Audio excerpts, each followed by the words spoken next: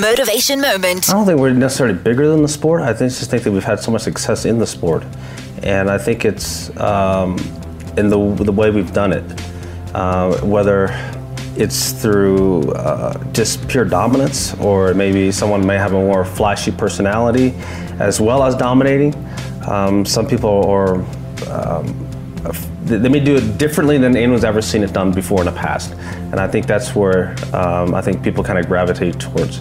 What Messi and Ronaldo are doing now in soccer is just phenomenal, but two different ways of doing it, right?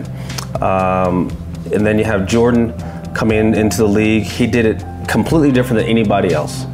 And then when I came into golf, I done it differently because no one had ever trained. No one ever lifted weights. No one ever ran miles. No one ever did wind sprints. No one ever did any of those things in golf, so I did it differently. And I had a success doing it differently. And I think that's what people sometimes see and have gravitated towards. Motivation Moment.